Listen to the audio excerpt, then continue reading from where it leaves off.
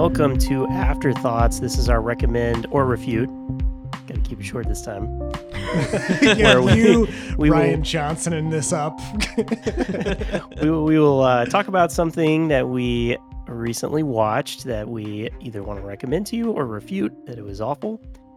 We have our guests. I am your host, Ryan King, but we have our usual guests and a special guest as well. That'll kick us off. We have John Garcia. Hey, Ryan. I'm getting close to the end of Schlocktober, and I'm fucking barely hanging on. Yeah, sanity tanking. All right, and Michael Dixon. John is not. He is not sane at this point. I can confirm that he has lost his mind. That's right. I feel like this is part of like the 1984 chapter that was left out, where they just make everybody watch a bunch of shitty movies. Yeah, that's pretty much in there. Okay. Oh, never mind. That's like the Clockwork Orange chapter. Yeah. Cool. And also our guest, Eric, who joins us recently. Hey guys, excited to be here. Well, we can get started going into each thing. I will. Let's jump to John. Let's let you have your. My day in the sun. Let you have your moment here. Let the pain out. Like a pig in shit, my friends. I roll around and then I bring it all back to you. So of course, by this point, if you're listening to Recommend or Refutes over the past few episodes, you know that I'm in the middle of a mental crisis that is called Schlocktober. It happens every year. Why does it happen? I was just asked that by a relative of mine at a wedding. Because you're insane. And that's exactly what I responded with. Because when am I going to have the opportunity to watch all of this shit? Literally. And the answer is you should never do that to yourself, but I do. So of all the movies that I've watched, I've mentioned Gymkata. Gymkata's still at the top, obviously. It's hard to topple just Gymkata. a diamond of a film. Just really. A beautiful piece of work. And Rage of Vengeance, which I talked about loving for different reasons, that's there too. But beyond that, everything's kind of been mid-tier content. I'm shocked to hear this, John. I was really waiting, because last year when I did Schlocktober, I watched Helga, She-Wolf of Spielberg. I think that was last year. And the year before that, there was something else that was equally shitty. Cannibal Holocaust. Cannibal Holocaust happened. At one point. Yeah. Roar. Actually, I think Cannibal Holocaust and Helga happened the same time. And then after that, it was like the fucking Star Crash 2 or some shit was my like bottom. Well, I found another thing that is at the bottom of the trash bin, folks. And it comes hot on the heels of the original Star Wars. And it's an Italian film. Of course it is. Western name is Star Odyssey. The planet is an L2. They're only barbarians. They have no weapons against Indirium. Destroy them. My men and I have to launch a fighter attack at once on the alien vessel. What do you think we should do now, Commander? I suggest we return to the station. Matrix for attack outline 1820. Attack potential 2. Quick, we haven't got a second to lose. Damn you, Norman, you interfering warm-blooded animal.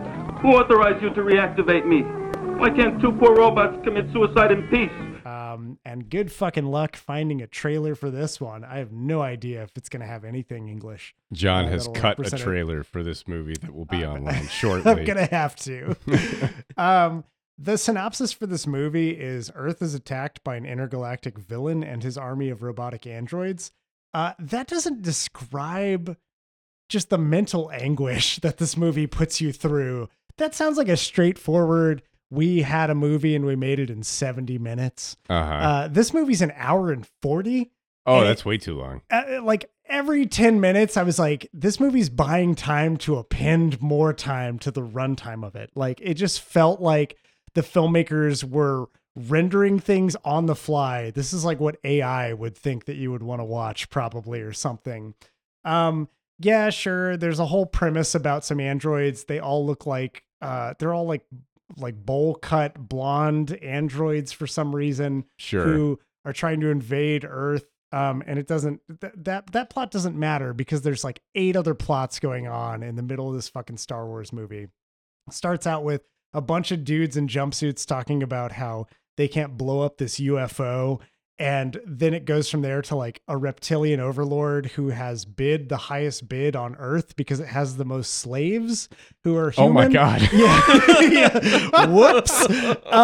Wait, when does this take place? It takes place like, I'm pretty sure it's like supposed to be like in the future, 2312. Yeah. Okay, So sure. it's like, oh, you know, well, I'll say he's like, oh, it has humans, which are like great slaves. It's supposed to be like a species thing. But then there's another dude who's like, but you're forgetting how the white man behaved towards the Negro and the American Indian. It's the most powerful race which makes the decision as to who's civilized and who's not. and it just like fucking Jesus Christ. Yes, exactly. It just goes that hard. Yeah, it just like explains that shit away. And everything else about this is kind of a heist film where all of these people who I guess are like Earth Alliance members or some shit are like, we got to stop this alien and these androids, and we got to bring together the crew of people who can who have psychic powers and can convince the aliens to fucking leave Earth or some shit. There's laser sword fights in it. There's a couple of robots that are the C-3PO of this. They're literally like a couple that are married. Oh my God. They both made a suicide pact, and the movie plays it up as a like, why did they try to commit suicide? They literally make that a plot point where they're like, we got reawakened and we don't remember why we tried to commit suicide. One of them talks like he's from fucking Jersey too. So the moment he wakes up, he's like, hey, you woke me up. What the fuck's going on over here? And like, and the other one talks like Betty Boop. Holy shit. And it, like, as much as I say all this shit and it sounds like it might be entertaining, there's just so much where it feels like the script said, and improvise. And everybody that was in this movie had no idea how to improvise. Does the any kind of C-3PO dialogue. ever say, hey, I'm walking here? He does not, but he also does say, hey, stay away from my wife over there. Like some shit. Basically, like, So he does, yes. Yeah. He does some shit like that. Plot twist. The reason they try to commit suicide is because he's like, I found out that you couldn't give yourself to me entirely or some shit. He was like, we couldn't consummate our love, was like the reason the robots fucking kill each other. And I was just Wait, like, the robots realize they can't have sex. they can't and therefore fuck. They, And they he was killed just each like, other? yeah, we just can't. We just gotta commit suicide. But they play it up for yucks the whole time. They play suicide for a laugh. Isn't that hilarious, everybody? Yeah, and there's Star Wars archetypes all over it. There's a fucking Luke Skywalker motherfucker. There's a Han Solo dude, and he's trying to make out with the Leia of this, who has like the most like frizzy froed hair ever. And then there's just some old dude who is a professor who orchestrates the rebellion against these android lizard people. It's got a lot of elements of Star Wars Episode 1 in it, in the sense that you watch a bidding war Episode happen. 1? Is there a Jar Yes. Jar Episode Binks 1. in this? Yeah. There might as well be. Oh my I mean, God. you can just say basically there is, but I watched about a 10 to 15 minute sequence where a bunch of aliens bid for planet Earth, and they all talked about what they would do if they got it. And it was just like a bidding war. It was like one dude leaning over to another like, hey man, if you can like just bid right now, that would be like great. Like, I would totally back you up for the money that you needed to. And like, that's a conversation that happens in this gripping science fiction film. Oh my God. By the end of it, I think we were like 20 minutes out from it ending, and I was begging the screen. I was like, just end it. Just bring me to credits. Say that the credits are like 15 minutes long. I don't care.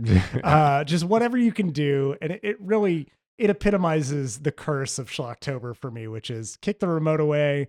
You can't pause it. You just have to sit there and deal with it. And I don't know why Sasha stayed in the room with me while I watched this, but she now blames me for making her see all of it, which she could have walked up at any time and left. So This sounds like a conversation about your marriage. it is much like I'm going to have Noah Baumbach write a movie Oh my about this. God. The Marriage Story 2 about Electric Boogaloo. There you go, Noah Baumbach. But yeah, so Star Odyssey 1979. A lot of the reviews, if you go look it up, they definitely don't have any kind of, they're all ironically bought in, talking about how hilarious it might be or like what they love about it. But it was just pure rage for me. Like, I was so frustrated with the filmmaking of it. Oh my god. Yeah, I don't know what else to say. It's just fucking weird and stupid, and I hated it. I have a question. The poster looks like they were like, what if we made Star Wars but Leia was super hot? Is that the ethos of this movie? There's no like concrete Leia that's super hot. There's a Leia who looks like she came out of a hippie commune, and then there's some other woman who just wears full like skin tight leather, like a Barbarella kind of. Yeah, she's a Barbarella. Yeah. There's definitely a Barbarella. The poster of the movie has like a dude dressed exactly like Luke Skywalker with a lightsaber, standing next to a woman in like a leather bodysuit and thigh-high boots. So the dude with the Luke Skywalker lightsaber, he's the Han Solo of this movie, surprisingly enough, and the woman in the skin tight leather, she's just there, and she's supposedly a scientist who can help them. Also, they have a made up mineral, which James Cameron, take notes, it's called Enderium, and it means that it can withstand any kind of laser blast. So Avatar 5 unobtainium? Is that what that's my correct. God. I can't believe I just pulled that out of my ass. There you go. Unobtainium and Enderium, surely. They have to craft an element in the middle of the movie. It's a whole crux of it that they have to craft anti-Enderium so that they can breach the aliens' walls. There you go, everybody. Like antimatter? Is that the? It's kind of like that, and it's just all worse. The only thing that I really thought was kind of funny was the Han Solo character wears what I can only describe as like a proto Spider-Man outfit. He has like a sweater that has a spider that's embroidered on it and has jewels and rhinestones, and they don't explain any of that. So I was like, all right, there's some weird shit going on here with the costume design that they just don't care about.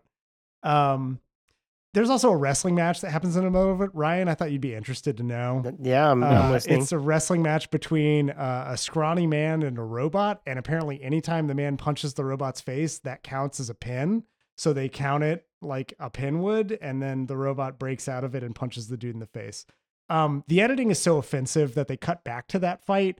They cut to other scenes in the middle of dramatic scenes. They even cut character dialogue off entirely, and they're just like, "This scene's done." Like that's just how it goes. Whoever's editing it could not salvage it, and they didn't even try. So yeah. Wow. How are our robots? Are these like Roger Corman, like robots in sets?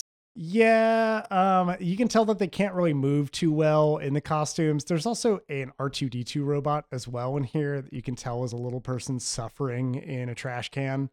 And that sounds right. Just like they did the bare minimum. They put like an oil drum on top of them, and they cut holes, and they have like silver gloves that come out, and they move very slightly.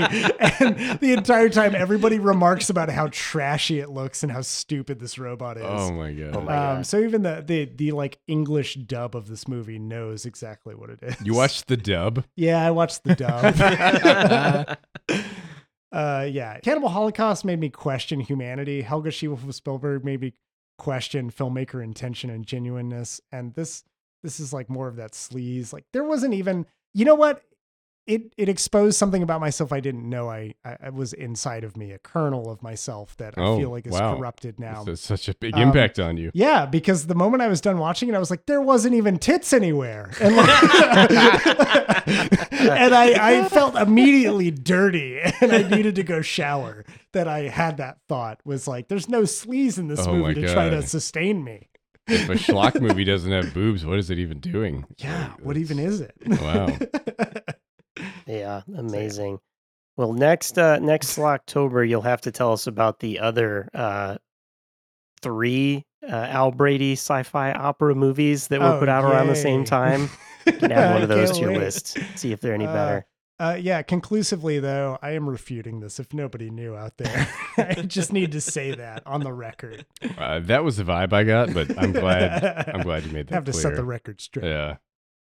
Dixon, can you save us? What did you watch? I can definitely not save us. Usually, dear listener, I try to bring good movies to recommend or review and be like, hey, here's something you should seek out that you may not know about that you should go check out. This week, I was not afforded that opportunity. I spent most of the week visiting family out of town and did not have the opportunity to watch a movie. I generally try to avoid watching movies on airplanes. I was actually talking to Eric about this earlier this week. Like I try not to do it because it's just a shitty experience.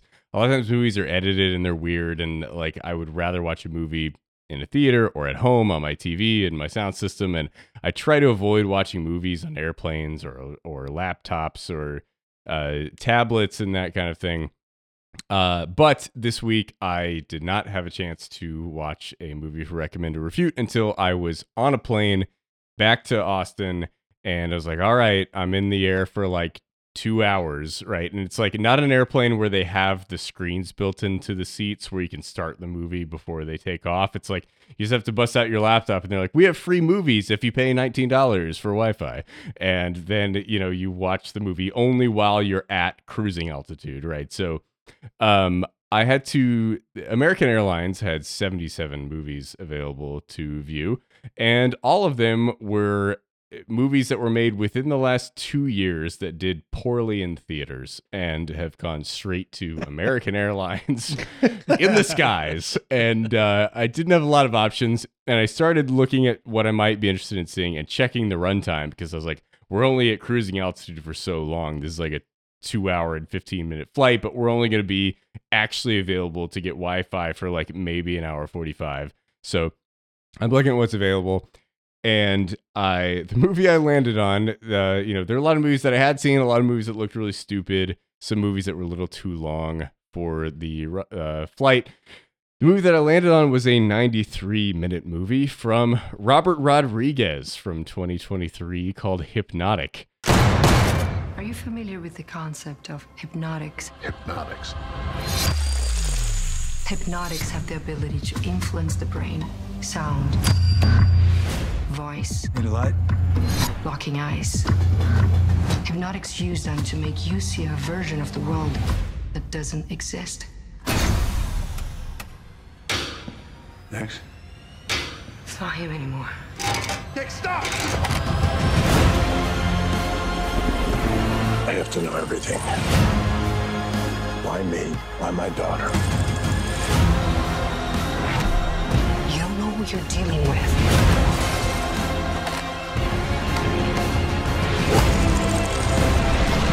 What you're seeing isn't real! Get back! Hypnotics make everything that you see and do feel perfectly normal. That, dear Lord, it was terrible. Robert Rodriguez wrote this movie, he directed this movie, he shot this movie, and he edited this movie. This is all pure Robert Rodriguez. Ben Affleck in the starring role, as Ben Affleck has tended to be in movies over the past 10 years, seeming like he would rather commit suicide than film another second. Just really looking like he wanted to die in every scene of this movie. I'm going to spoil the absolute shit out of this movie because it is stupid as fuck and it's just going to be fun to talk about. But Ben Affleck, this movie is shot in Austin. Ben Affleck is a detective in the Austin Police Department. And it starts out with him talking to a therapist about a traumatic event where his daughter was kidnapped. And he had a daughter who's maybe around 10 years old and is kidnapped by some creepy dude. And the dude says that he has no memory of it. And his lawyers are pleading insanity and trying to say that he's innocent, that he had no recollection of doing this thing. Then he goes about his workday and sees a bank heist occurring and sees this creepy dude kind of going around and saying weird shit to people. This creepy dude, you will recognize his face. You may not recognize his name. His name is William Fichtner. He plays kind of the weird looking creepy dude in most movies. And he is just walking up to random people and saying like forward phrases to them. And then they just become hypnotized and do his bidding. And he robs this bank and he just targets this safety deposit box. He doesn't steal any cash. He steals a photo of Ben Affleck's daughter, and it says Lev Del Rey on the bottom of it. And so Ben Affleck actually is able to grab the soda before it's stolen and is like, oh, this guy must be Lev Delray. I need to go capture him. This movie is really fucking stupid. It's called Hypnotic. The concept of this film is that there is this like government agency of CIA type dipshits who are able to fuck with people through hypnotic methods where they have these mind powers and they can just force people to see and interpret the world through the lens that they cast upon them.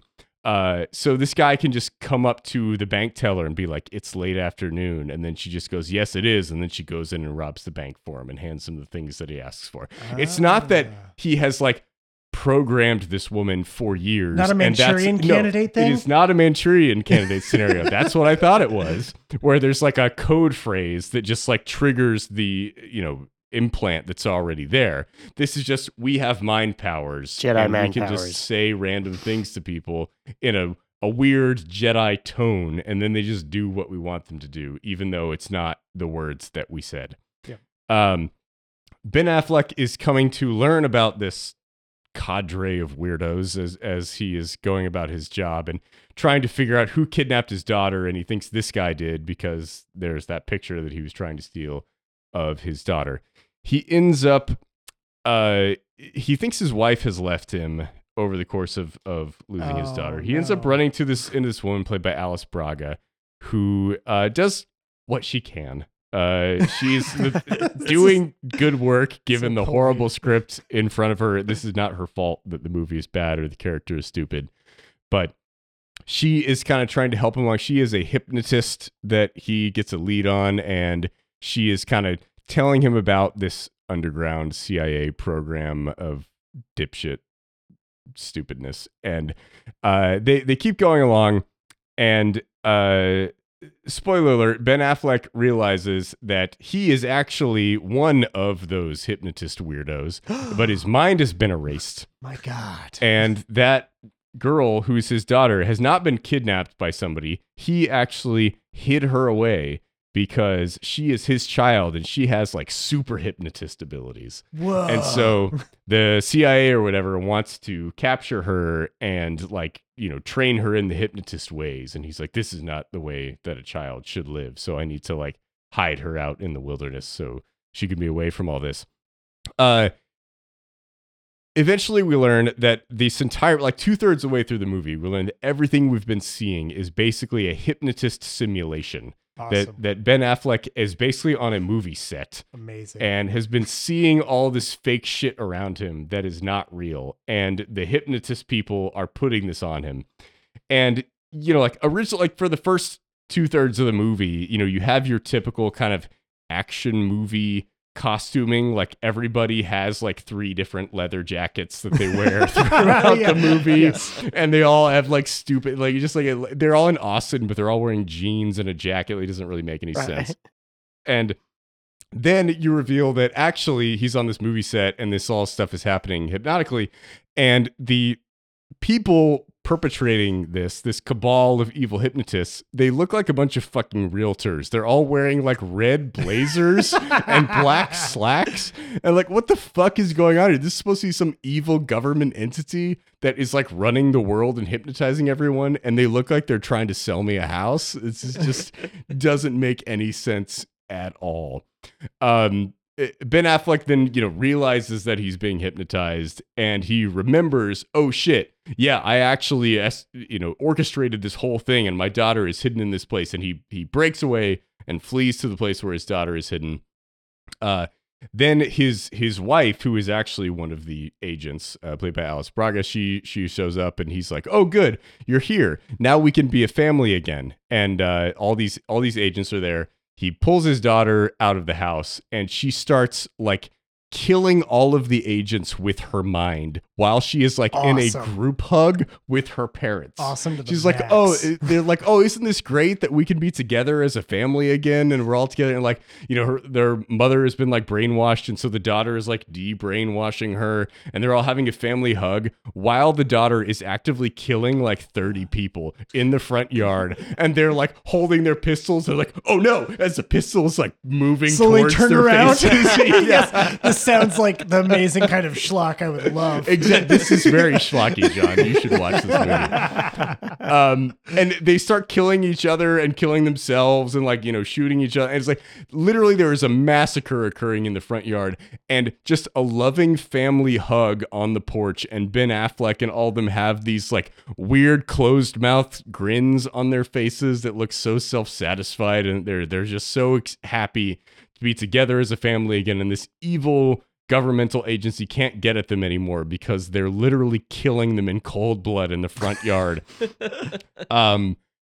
Just the fucking stupidest movie I've seen in quite some time. Ben Affleck is at a weird point in his career where like occasionally he does good work, but for the most part, he just seems like he wants to die and everything. Like even, you know, there's that picture of him like cupping J-Lo's ass and he still looks like he wants to die. Like he just like seems like he's in a bad place overall. There is a post-credit scene to this movie. Like Robert Rodriguez clearly thought this was going to spawn a franchise and is definitely not going to spawn a franchise because no one saw this thing. And I can't imagine it made more than like $3 in theaters. So I was kind of shocked at the balls of this movie to have a post-credit sequence where like, oh, the villain actually knew what was happening and is coming to get you and is like, just so fucking stupid. I absolutely hated this. Don't watch this movie. Hard Refute. I'm gonna watch. John, you should watch this movie. I'm gonna absolutely watch the shit out of that movie. You know, for a while there, it sounded oddly like it could have been an ironic Wes Anderson and/or Charlie Kaufman film. What? Just when you were like, all of them are just wearing blazers, and that's like what they fucking do. I was like, that seems like some shit Charlie Kaufman would pull to just be fucking scathing. Bright of some red character. Blazers. Like Yeah. I was like, you're going to take me to an open house. Yes, that's what's happening at this point. It was like that, or you know, like that's why I think it's Wes Anderson or Charlie Kaufman because those weirdos would probably fucking write some shit like that and be like, this is what the evil entity is, and Ben Affleck hates his fucking life and whatever else. There you go. Like Robert Rodriguez, I have weird feelings toward him as a director. It's like whenever he tries to do something that he thinks is actually good, it's just horrible.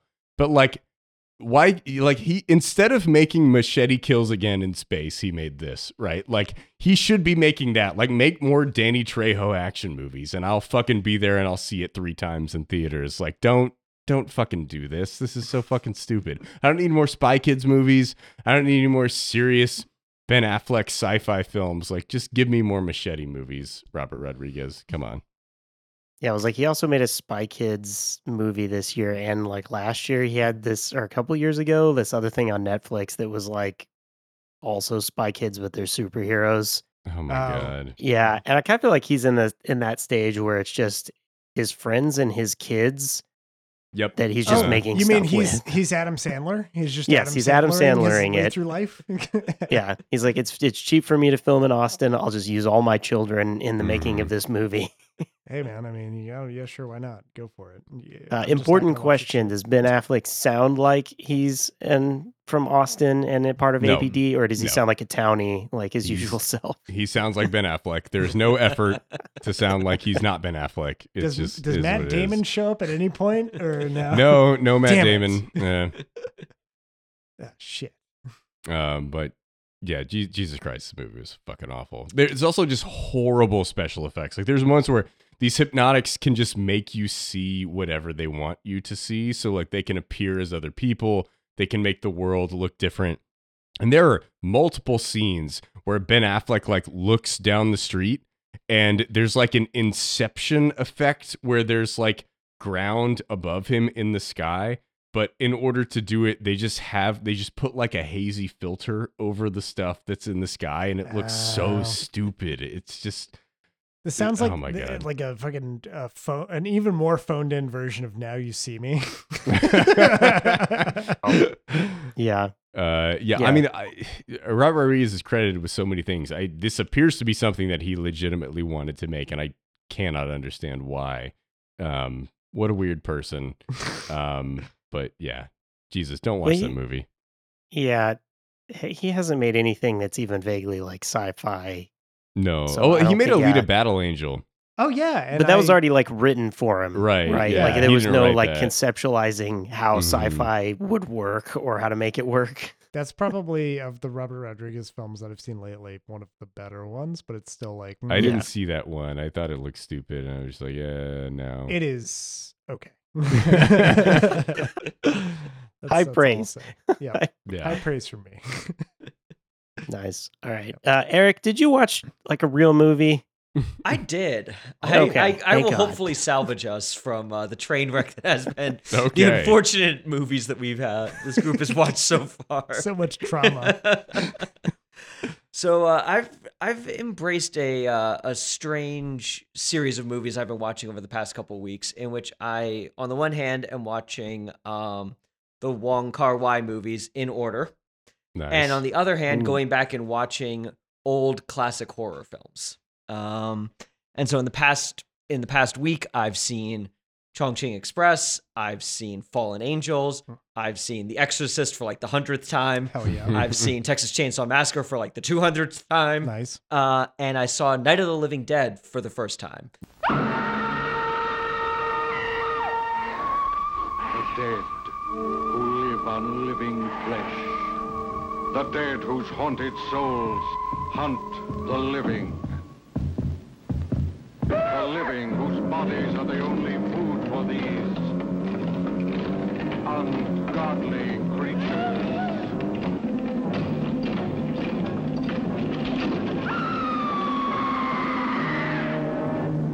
Night of the Living Dead. Which is what I would like to talk about today. So I'm sure many are familiar with Night of the Living Dead, but for those who are not, I guess it kind of started a lot of it was really kind of the first zombie movie in a lot of ways. There were certainly zombie movies before this, but they didn't follow the tropes we think of as part of the modern zombie movie, right? The kind of the slow moving, shambling, shoot them in the head or burn them to get rid of them kind of zombie thing. And Night of the Living Dead really has all of those to a degree that like kind of stunned me. Any zombie movie you've seen is basically cribbing directly from this movie. Yep. Anything made since what? It came out in like, I want to say 68? 68. Yeah, Yeah. that sounds right. So to kind of hit the kind of highlights of the film quickly, it opens with Barbara and Johnny, who are brother and sister, on a lovely drive out to their grandfather's grave, in the middle of nowhere. On I want to say the West Virginia Pennsylvania border, somewhere around there. Creepy shit happening. Yeah, on the West yeah, Virginia, exactly. Pennsylvania border. Yeah. That's a classic spooky spot for sure. And they're doing brother sister bants in the graveyard. Johnny's being kind of an older brother asshole. As an older brother, I know that I know that play pretty well. He's pretty insufferable. Barbara is not having a lot of his nonsense. And while he's giving her a hard time, they see this man off in the distance. He makes fun of this man. Moments later, in a truly, even for its time, like kind of painful to watch scene, they have like a little grappling match where the zombie kind of grabs onto him and tries to bite onto him, but Johnny's kind of fighting back. But it's real 1960s kind of stuff. They haven't figured out the kind of kayfabe you need for a solid wrestling match. Yeah. So unfortunately, Johnny gets his head bashed in by the zombie, and Barbara spends God, I gotta say the next like 10 minutes of the movie running away from this zombie. It is like, I'm not gonna say how I come down on this movie, but like, this is a good movie. Sure. This is not the best scene in this movie. She spends a long time running from the zombie before finally finding her way to this abandoned house, where she kind of tries to, try to barricade herself in a little bit. Zombies start kind of gathering around. They know she's there. And this guy, Ben, shows up, kind of fleeing the same zombies, right? And immediately proceeds to start barricading the house. Classic prepper response to a zombie apocalypse situation. Barbara lies down on the couch, sits down on the couch, and enters a coma that she does not leave for the rest of the movie. Barbara is zero help. Ben keeps asking her to go and do basic tasks. Barbara does none of these tasks. And somewhere along the way, they realize that there's another family hiding out in the basement. Well, I shouldn't necessarily call it. It's a couple, a young couple, and then a husband, wife, and their young daughter.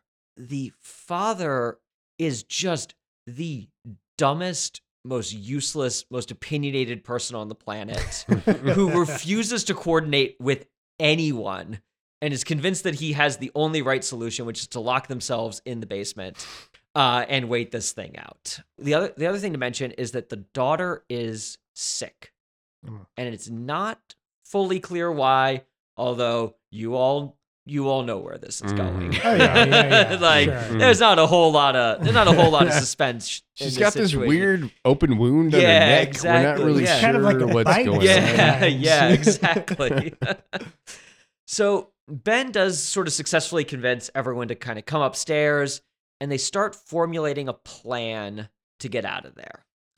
In kind of interspersed with this is Ben, again, as the only competent character, realizing that zombies are afraid of fire and setting fire to things, throwing them at the zombies, like trying to keep them away from the house, right? And the TV is giving them information about what is going on outside of their of the local Pennsylvania, West Virginia border. And it's chaos, obviously, right? It's a zombie apocalypse. Zombie child zombifies. And if you introduce a zombie child in the first act of the film, you have to shoot him in the third act. Check off zombie child. Exactly. Everybody knows. I'm skipping over some stuff in the meantime. Sure. The dad makes a play for power over Ben and like grabs a gun and tries to and Barbara gets eaten by zombies. But again, it's a zombie movie. This is what happens, right? Cannot emphasize enough just how stupid everyone in this movie is. Except for Ben. It's painful to watch. They're just deep incompetence. Ben, I guess, ends up like a kind of a brutal scene, murdering the child with an axe, if I'm remembering correctly. Well, it's no longer a child. So exactly. It's a zombie, so it's fine. It's fine. And the movie kind of moves into its last bit, at which point it becomes relevant to mention that the U.S. government's solution to the zombie problem is to organize local militias. Always. Of just the dumbest hicks on the planet. The drunkest people with shotguns. Do you guys remember a couple weeks ago when there was that breakout? This prisoner escaped in Pennsylvania. Day 8 of the search for Danilo Cavalcante, and now 8 sightings of the killer who crab walked up the walls of the Chester County prison to escape last Thursday. And you had local Pennsylvania people driving around in trucks. In the meantime, we're also learning that vigilantes are starting to get involved. Oh yeah, this is a whole thing. Oh my God. With AR-15s, and they the news guys would come up to them like, "What are you doing?" They're like, "Oh, we're out here to catch him." We met Ryan Stiles. He's from this part of Chester County and is now joining in on the hunt for Cavalcante. Today, he grabbed his pistol and went into the woods to start his own search, looking to cash in on the $20,000 reward. There's a $25,000 reward if we're the ones that How get it. How many civilians were killed in this 100 probably. I don't know, man. Just like, oh my God. And I'm watching this happen, and I think it was right before I watched the movie, and that was the first thing I thought of as I'm watching these, just these yinzers walking around, like, just mowing down zombies and like drinking and, just real Western PA energy out of the whole thing. I'm from the East Coast, so I'm allowed to say that. It's like a bunch of Steelers fans. Yeah, exactly. Yeah, they're wearing Jerome Bettis jerseys for some reason, even though that was like 30 years before he was playing. It's kind of a weird. I don't know what to make of that part. But this is where, look, I don't know if this was intentional in the casting, especially being in '68. Mm. But Ben is played by, I believe his name is Dwayne Jones. And he is the only black man in this movie set in West Virginia / Pennsylvania.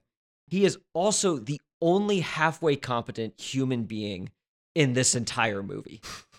And I don't know how this played at the time, but living in, 2023 and watching this movie, that is an incredibly funny aspect of this movie that, like, it really feels like it's taking the piss out of the audience a little bit, of like what you've got to presume is a fairly, conservative, more, less woke audience than maybe you might have today.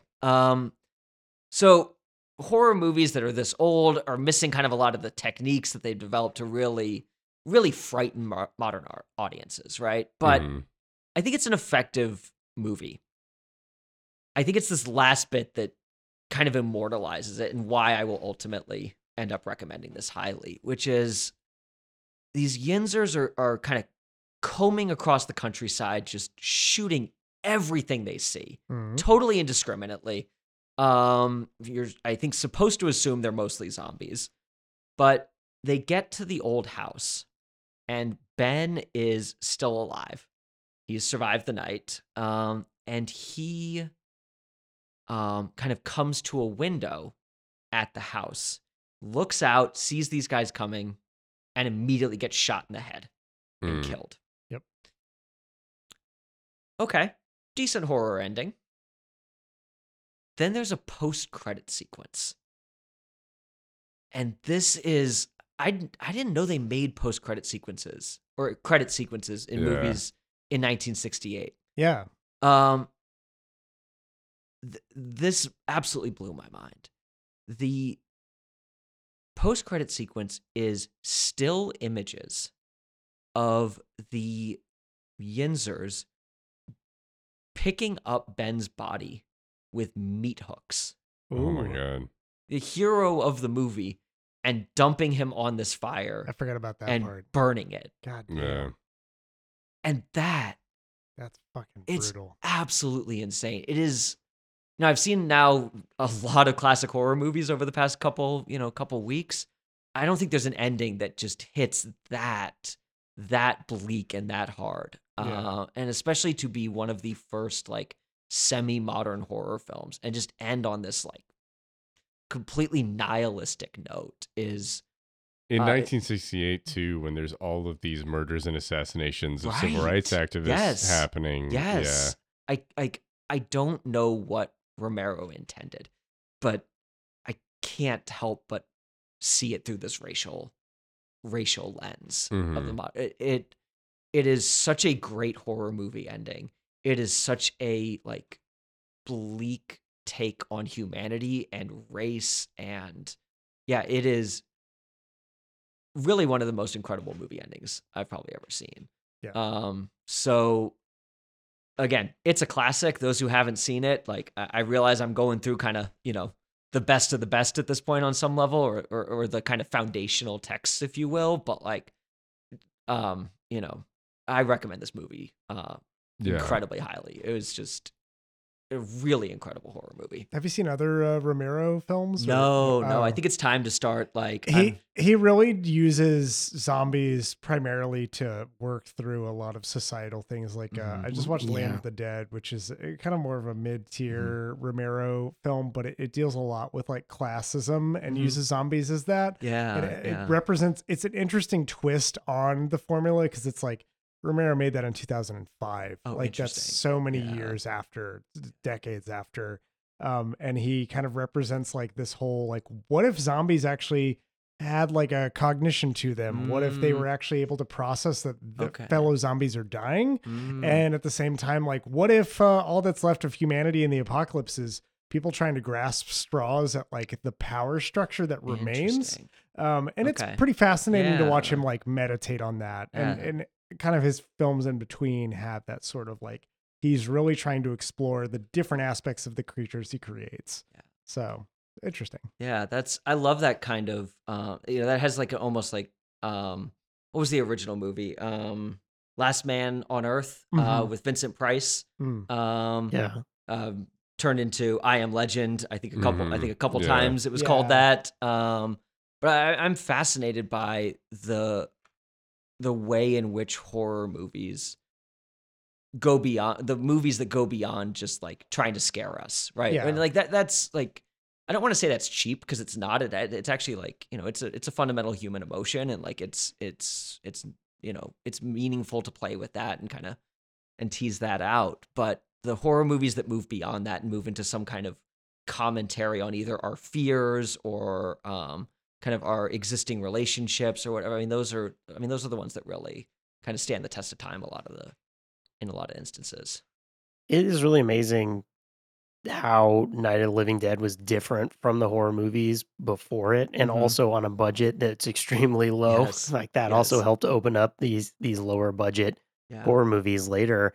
But before that, you talk about a scare, you follow your character through, and it is things happen or things jump out at them, but you kind of have the knowledge that your characters are okay.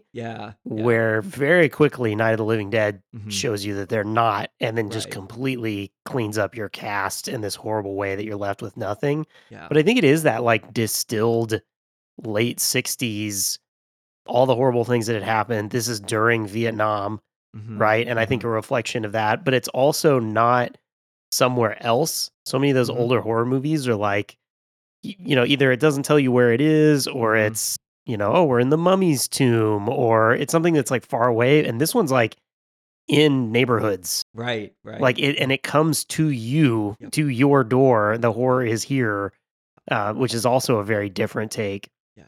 And I feel like even like that it took a bit to get this going again. Like it was at least 10 years to Halloween from this. And kind of in that gap, I don't think horror movies still really quite hit it until you get into that like Halloween, Friday the 13th kind of take off from there of like, we just, it's horrible. It's in your house, it's in your house. It's in your neighborhood. It's killing everyone indiscriminately. Like this is a new type of horror. It's pure evil. Yes. And I love like a Texas Chainsaw Massacre as a horror movie. And one, it's in so many ways it pulls from Night of the Living Dead, and in so many ways it is completely different, right? It's not in their house, right? It's not coming to you. They aggressively seek it out, right? But just as importantly, like, and maybe, I don't know, this is where I'm kind of like, as I build this foundation of text to kind of interpret, horror films, I'm curious how this plays out. But, Night of the Living Dead, you have some empathy for these characters, especially Ben by the end. His death is an unpleasant shock. The treatment of his body after death is brutal. In Texas Chainsaw Massacre, I don't think you feel all that much. Like, you might feel fear at that movie, but I never felt empathy for those characters. I don't think you're supposed to. They're not characters in any meaningful sense. They're Hey, do you think they're coming after us? Do you think they wrote that sound on our van so they could come find us? I think Toby Hooper should be like investigated for ableism just on the way he wrote Franklin. We need to cancel him after the fact. Like, it's really concerning what he did there. But yeah, it's and again, I do love that movie, and it's effective in the way it's effective, but it also goes a totally different route. And yeah, I agree. It's not until Halloween and kind of some of those later films that you get something that kind of pulls at this the same way. So yeah, Dixon, any thoughts? Have you seen this? Yeah, I have seen Night of the Living Dead. I really liked it a lot. I had seen several zombie movies before seeing Night of the Living Dead. I actually saw Dawn of the Dead first, and I didn't really care for Dawn of the Dead, which is also Romero. And it's like more fun. Like, it's set in a shopping mall, and it's kind of like more lighthearted, but like I didn't really vibe with it very well. But in college, I had a roommate that had an Xbox 360, and we played a shitload of Call of Duty Zombies. And when I watched Night of the Living Dead, this is probably like 4 or 5 years ago. I saw it for the first time. I was like, holy shit, like everything that is Call of Duty Zombies is just from this movie. Like, it's not just from the larger aesthetic of zombie films. It's just from this movie. Right. Like, building up boards on the windows, like all of this stuff is just from this movie. And it's like pretty wild how well established the zombie mythos was just in this film. Like, how well thought out it was, and how well everything was done is pretty shocking. And to tie it into the racial and political climate of the time is just it's just crazy how, it's just, and you don't really realize what he's doing until it's over, right? And it's like a lot of times, you see, and I agree with you, I appreciate horror films that are more introspective about human nature, about society, or different things that are kind of using horror tropes to make you think about yourself or about society as a whole.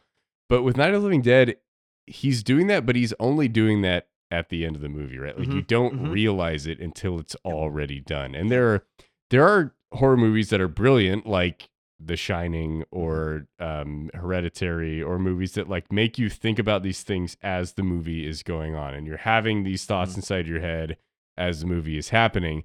But with Night of the Living Dead, you're just on a crazy roller coaster, and then it ends, and you're like, oh shit, and you have to recontextualize the entire movie that you have just seen. And I think that is really difficult to pull off, and just an incredibly powerful way to make a movie. And I've seen a couple other Romero films. I've seen Dawn of the Dead, and I've seen one or two others, and just none of them ever came close to the power of Night of the Living Dead. The movie is just so good, and it's just like, I kind of just don't need to see any more zombie movies because it's so good. It's just hard to like get excited to go see a different zombie movie. But yeah, I really thought when you said that your roommate had a 360 that you were going to say you played Dead Rising, which is actually it's off of Dawn of the Dead, because it takes place in a mall, and you get to use like anything and everything to kill any and all zombies, and they have like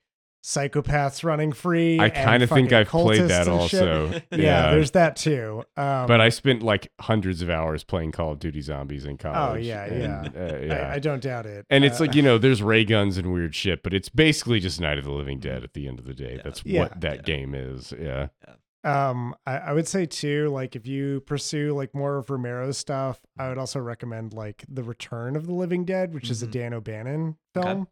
Dan O'Bannon, who wrote Alien and a few other movies that you might know.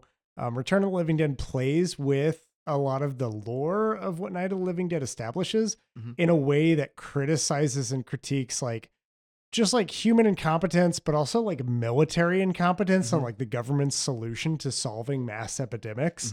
So there's sort of this like mix of like exploitation and dark comedy, and at the end of it all, like the dark comedy culminates in something that's very similar to like a Doctor Strangelove kind of condemnation. Oh wow! Military solutions.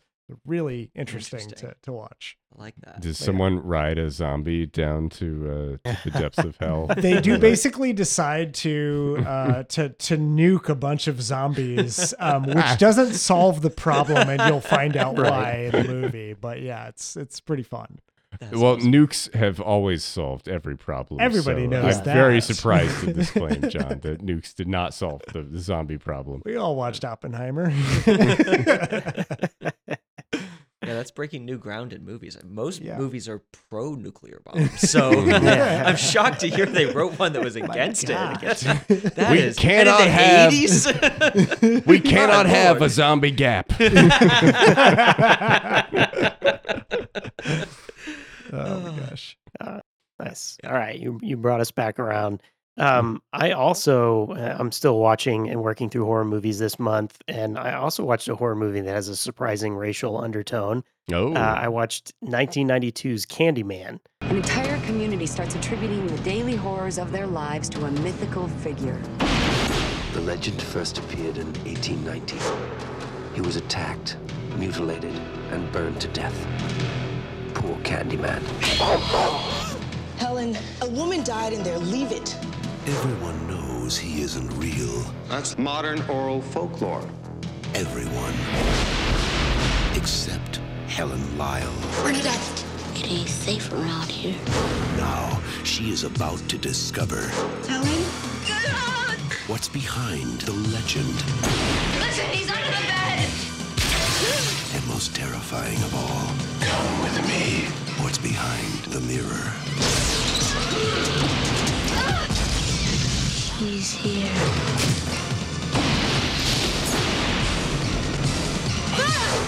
Candyman. Which I had not watched Candyman before. I'm kind of getting like into the like so many classic horrors and slashers, and I'm trying to get into like, all right, what are those ones that are like next tier down that I hadn't had a chance to watch? And I intended to watch this and the remake, but I didn't have a chance to catch the remake. But I am very interested. Or it's not exactly a remake; it is actually kind of technically a sequel. Yeah, it's like it's like a reboot. Basically, I've only seen the new one. Yeah, yeah. Whatever the fuck I think you it's call it.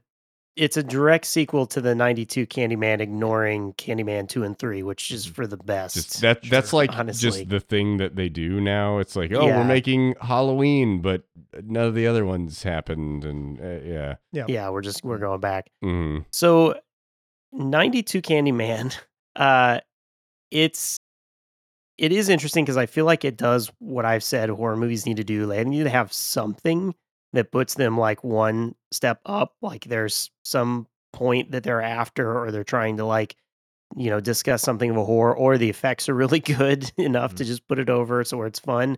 And Candyman has like a good, I would say, a mix of kind of both of those, some like interesting work, practical effects, and this mix of the core idea of following urban myths. Candyman itself is either the Bloody Mary where you say it in a mirror, or the hook, classic, the guy with the hook that's at the car or whatever, right? I feel like this movie, unlike the second and third Candymans, from what I've read, actually leaves it to where Candyman himself is not, it's not exactly clear how true anything anybody says about him, other than he survives entirely on being this mythological figure, and he needs people to believe and fear in him. He's like God. Yeah. The God of urban myths. Like that classic Martin Scorsese anti-hero, Jesus Christ. There is some weird Jesus Christ in church imagery in this movie, though. Like, I will give it that. Our main character, she is working on her thesis, and she's writing it about urban myths, and she's going around and interviewing students at her school about what they know about urban myths. The Candyman myth comes up a couple times, and in researching it, she starts to find out that like maybe there is a couple true events behind it, all taking place around the projects in Chicago. And in fact, when she hears the stories of like, hey, this is, you're talking about Candyman, that's a real thing, that's not something, she hears from white kids about these like Candyman stories and other urban myths. But then the black workers at the janitors are the ones who are like, no, Candyman's real. Like, I know Candyman. I know the person that was attacked by Candyman. Like, you need to go to the projects if you want to find out the real story. And so a lot of the movie then is around this mythos in the projects and this racial history, where they, the backstory is supposedly this black artist who is a freed slave. He falls in love with a girl he's supposed to be making this painting of, and of course that pisses off her white father, who sends people after him, kill him, cover him in honey and feed him to the bees, I think is the way they cap it off. Jesus Christ. Yeah, and then supposedly the projects were built on top of wherever his ashes were, just to add a little to the mythos. It is unclear to me if like any of that is true, and I actually prefer to think about like that's just part of the myth and not necessarily like actual things that actually happen. I don't like there to be too much explanation for a movie like this into the supernatural. Like I don't actually need to know it. I just need enough to be like, there's something there. I don't need to understand how he got inside the Chucky doll. Just he is okay, good enough. Let's move forward. The sort of like drop into insanity of the main character is an interesting thing to follow when she eventually like gets hold of Candyman. He's like, she almost becomes enraptured, like hypnotized by him. And then the kind of core of it is that she, in writing about it and taking the pictures, is kind of removing the mythos, because she eventually gets attacked by somebody who's like, hey, you shouldn't be looking into the Candyman. And he's a gangbanger. And so the police come and arrest him because a white lady got attacked. So now they give a shit. And then they're like, oh, that was the Candyman. And that's it. Everyone's like, okay, good. Case solved. Well, the Candyman's not happy with that. He gets pissed. And so he comes back to try to build up the mythos. And she sort of like blacks out a few times and seemingly murders people. But no one will believe her that it's the Candyman and it's not happening with her. And kind of like off to the crazy races at the end. Some really good B work. Pretty fucked up what they did to these actors, I think. But it works really well. Like that's the one thing I would say in this that's like actually creepy from an effect standpoint. The Candyman like opens up his jacket and his chest is just like an empty cavity filled with bees. And then like bees come out of his mouth into the actress's mouth as he kisses her. She opens up a toilet at one point and it's just fucking chock full of bees. Is this all practical? I had to look it up. Do I? Yeah. Is this all practical? Yes. I looked at the toilet scene. I was like, how did they get the fucking bees to stay in that toilet? Obviously, you haven't seen The Bees, Ryan. No, you did watch that. Yes. It's called The Wicker Man. Right. Yeah. No, this is very much a not the bees movie for sure. It's also filmed in the actual projects in Chicago. It is honestly one of those things that you can probably sit there and be like, oh man, look at all that graffiti they added to make this realistic. And then you like look it up and be like, oh no, they're just filming in the apartments. That's the graffiti that's there. And apparently they had to get the approval of the gangs in the area and include them as extras in order to film safely. And they still shot their production van. So like what they went to make this movie. It's not a great movie per se, and I will say the racial undertones are kind of weird because they do definitely come off as that like 90s scared to go in the projects, scared of black people, gangs kind of thing is definitely there in an uncomfortable way. But then at the same time, I'm like, it's a black serial killer in a power position that I can't think of other examples of. Like, I'm kind of surprised that there really isn't that. And I can see where Candyman kind of has gone to become part of black culture because it's a bit like, John, when we talk about exploitation films, where it's kind of like, hey, well, there's actually some black people on screen. Like, it's all right. Like, let's go watch the black exploitation films and then sort of like make them to become our own because they just don't have anything else. And so I still feel like that's like an untapped piece. That's why I'm very interested in seeing the new Candyman to see how we can kind of like actually turn that in a good direction. There are some like after Candyman. There's a few in the '90s and early 2000s that are on the more comedic angle. This is the one that I feel like is closest to like a traditional slasher serial killer type. Um, I'm not counting like Leprechaun in the Hood. Like that's not quite what I'm angling at. So I think it's definitely like worth a watch. But it's tough to say if it's a classic. And but I wish I would see more. So I want to watch the new one, and I will update. I will at least mention when I watch the new one, like how I feel like I take it in context. But anything that's getting these like multiple sequels, I'm always interested in like what was it that stuck in people's minds and gave it multiple sequels. I still see like this is where I'm like anything essentially that I was like at the Halloween store that I saw that I'm like shouldn't be in the public consciousness anymore, but still is. Candyman is one of those. That's like you still see shirts and you see stuff and you see the face with bees or whatever like still show up even before the recent remake. And I'm like, I can kind of see why it stuck around. And I think following the urban myths, there are a few stories that do kind of like they tend to take from urban myths, but never directly is it about this concept of urban myths in of themselves Mm. and like where do those come from and what power do they have that's actually explored. You sort of have the like Camp Tale, Friday the 13th, or the Babysitter, Halloween, that they're there, but they're never, that's like not the plot isn't about urban myths specifically. Yeah. So I've seen the newer one. I have not seen the 92 version. I do want to check it out. Tony Todd as Candyman. I have seen him in some other things, like he's in The Rock as a soldier. He's done other things, and I always like he has a very recognizable face. I always like notice him when I see him and stuff, but I haven't seen him in this, which is his preeminent role. How is he as Candyman? He's awesome. Like that's definitely I feel like part of what makes this really good. Nice. He is a big imposing guy. Mhm. So they like cast him in that way. He sort of the early few things, like you kind of hear him a couple times, but like even when you first see him, he's much more like in shadow and just this imposing figure. And then as it continues and you actually start to see him, like he is just imposing, but also kind of like enigmatic, I guess, to where you do, just like the character kind of are like, all right, what's his deal? What is he doing? Why Mhm. is he doing this? Like, why is he after her? Did these things actually happen? That is interesting. So no, I think he's perfectly cast. I think that's part of what made it work is that, yeah, he's the right person to have. It is also interesting because Nice.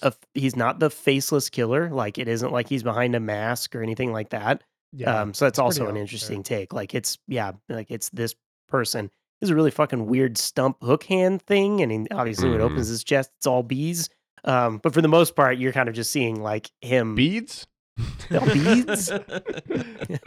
Yes. Yeah. That's I remember watching watching original Candyman and being pretty freaked out by the hollow cavity filled with bees.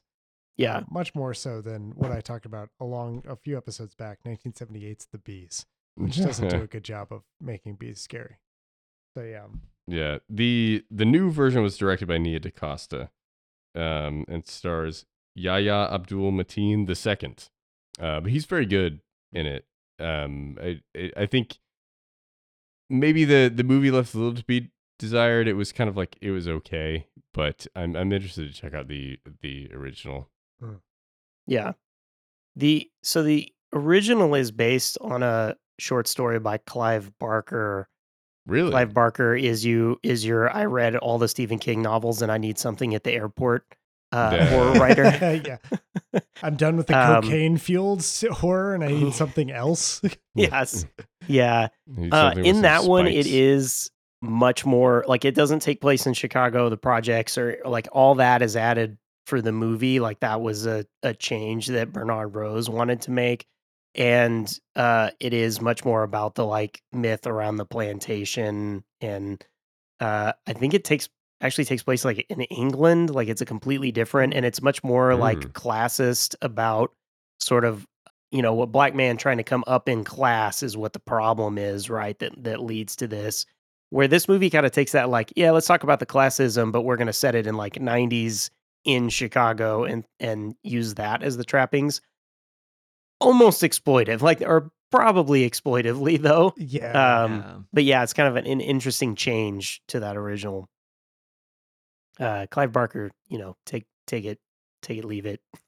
I don't know if there's a good necessarily Clive Barker. He gets his name on a bunch of stuff, but Is this your favorite Clive Barker project that you've seen?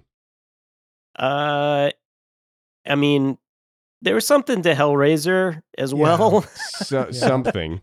Yeah. Yeah. And Nightbreed. Yeah, But like I haven't all of seen them are Nightbreed. just kind of like they're interesting, but they don't ever feel like they quite stick the landing. Can I just say, Which it's maybe saying this something is- because Stephen King can't write the ending to anything. No. Sorry, John. Maybe this is a hot take, Ryan, but Clive Barker is the Dan Brown of Stephen King's. What? Yeah, probably. Ryan knows exactly what the It's going to take me a while to unpack. Yeah. Well. So, yeah. okay. Candyman. So you're recommending Candyman? I recommend Candyman. Yeah, I think Okay. it's especially like for a horror fan. Yep, check it out. You'll enjoy it. It fits all the trappings. It is something different from a lot of the usual horror.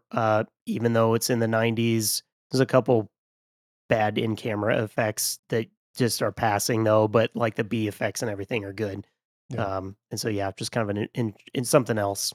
Dude, bring back practical bees. Why don't they do that anymore? It just doesn't make any sense. My understanding is that Tony Todd asked for $1,000 a bee sting, so that's probably the right way to go about it is to add that into your contract, and then you can get bee work. That's a God good damn, call. That's real bee work right there. I thought it was that all the bees were dying. That's why they took them out of the movies. That's a good point too. Yeah. Oh yeah, that's yeah. Well, find a substitute. Yeah, in the Yellow third Wicker Jackets. Man remake. Yeah. Pure Killer Asian hornets. murder Yeah. hornets. Yeah. Surprise. Surprise. something tells me they're not as Fire easy. ants. Fire ants. Oh god, Fucking bullet ants. that's too close to home. Get Yeah. like the deadliest ant possible. Yeah. Cool. All right. Well, I think it's that brings us to a wrap. We had a Refute for Star refute Odyssey. on Star Odyssey. Yes.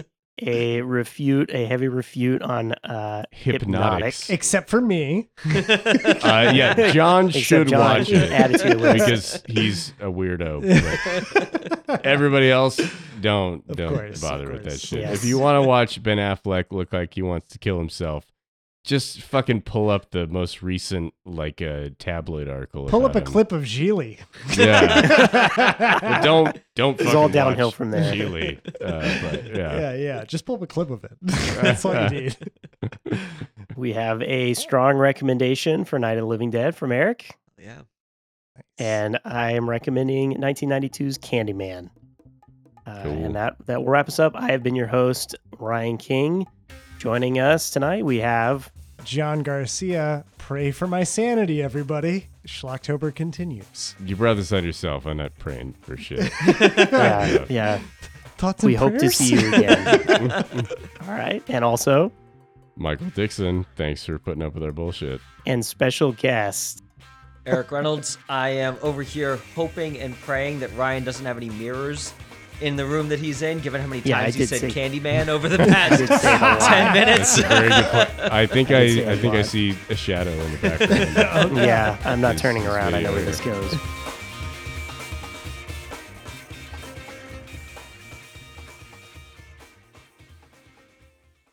Hey there, movie buffs, TV toughs, and all listeners in between. John here from the Afterthoughts podcast. I just wanted to drop in at the end of this episode and say thanks for listening. If you've got afterthoughts of your own to share, hit us up. You can find us on Twitter, Facebook, and Instagram at The Afterpod, or jump into a conversation on our Discord server. You can find info for this and more at theafterpod.transistor.fm. Thanks again for listening, and we'll catch you on the next episode.